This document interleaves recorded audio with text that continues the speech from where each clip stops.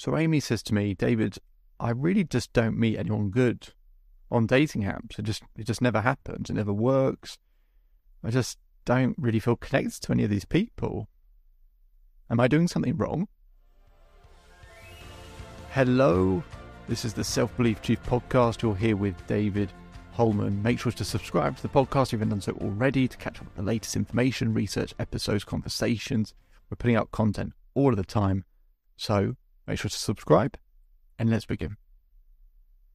So Amy's telling me about online dating and she says, look, I don't think there are any good people out there. Really, I can't seem to find them. I can't see them.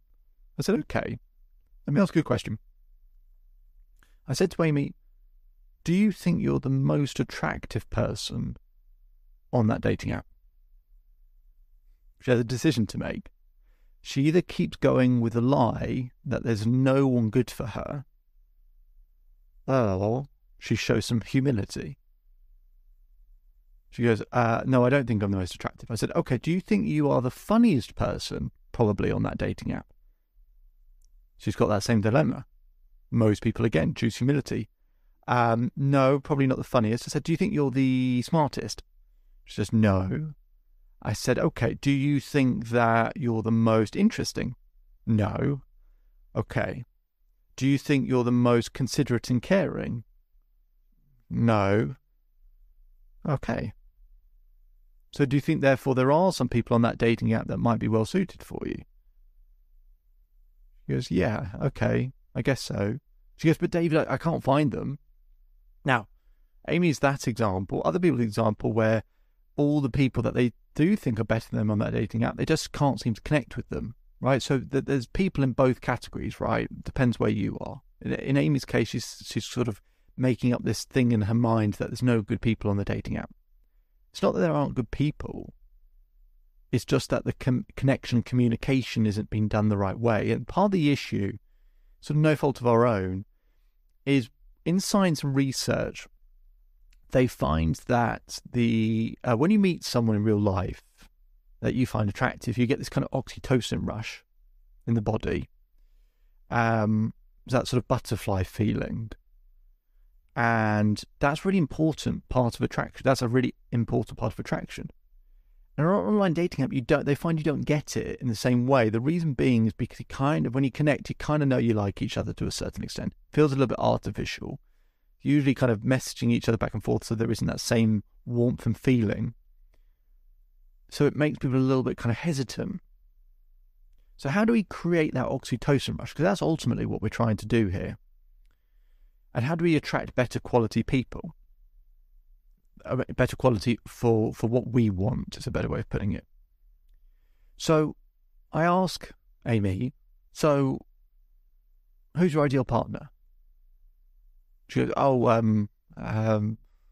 someone tall and maybe they're, I don't know, they're caring.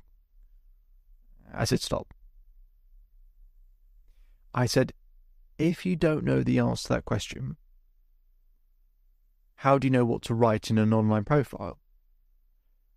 She goes, well, I've written down everything that I like. I said, that's the issue.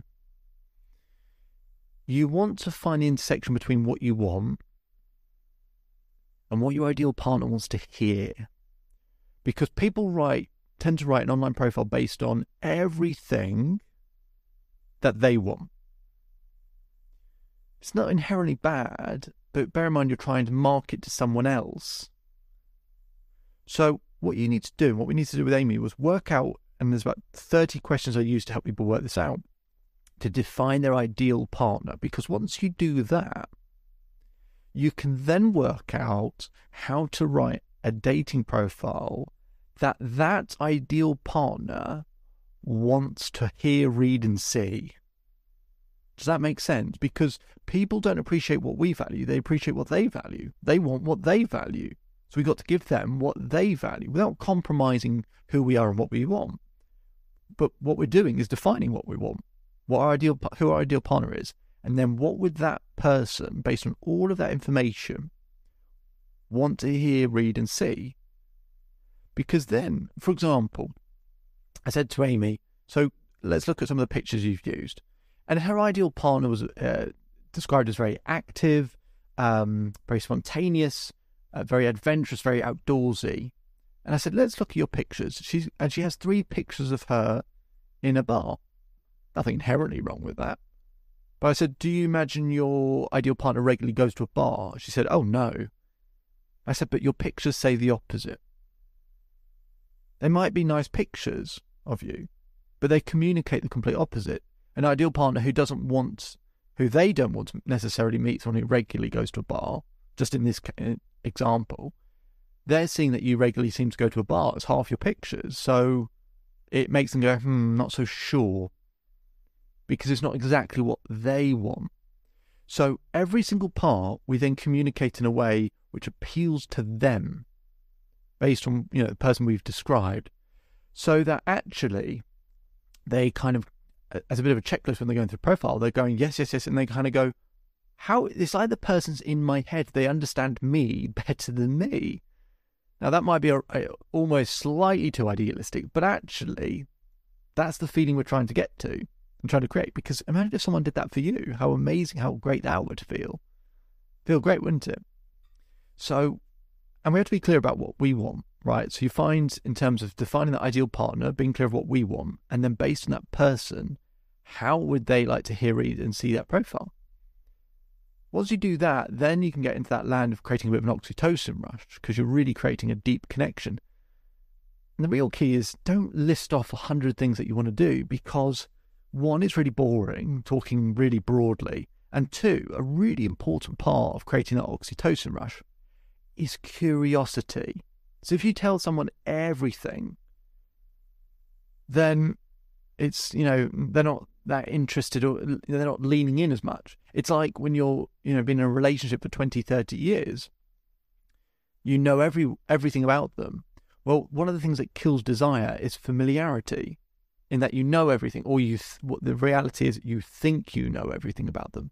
When I work with those people, it's actually showing them the different sides of each other that they haven't necessarily seen, or to get them to look each other in the eyes to remind them who that person actually is, and that there's something behind the eyes that's still attractive, that's still appealing. So we go back to Amy, we define that, and we start working out all of these things so that we can get a clearer perspective of what the ideal partner wants to hear, read, and see. And then we just talk about a couple of things. What things would that person be interested in? Then we write some stories that we've had in our life that appeal to those things that they value, and then maybe we leave the endings off. Right? Because if I tell a story but leave it on a bit of a cliffhanger, you lean in slightly, don't you? You're curious, and you have that kind of little bit of feeling, a rush, and you want to know the end of the story, and it just pulls you in, and it gives you a way for the other person to connect with you.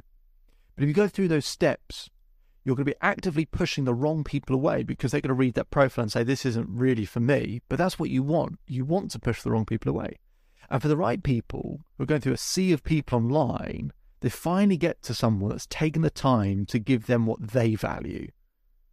And that means the world to them, as it would mean the world to us. So it's a really subtle shift that makes a big difference. And once Amy did that, she started attracting the better quality individuals that she was looking for. And the better quality man came along.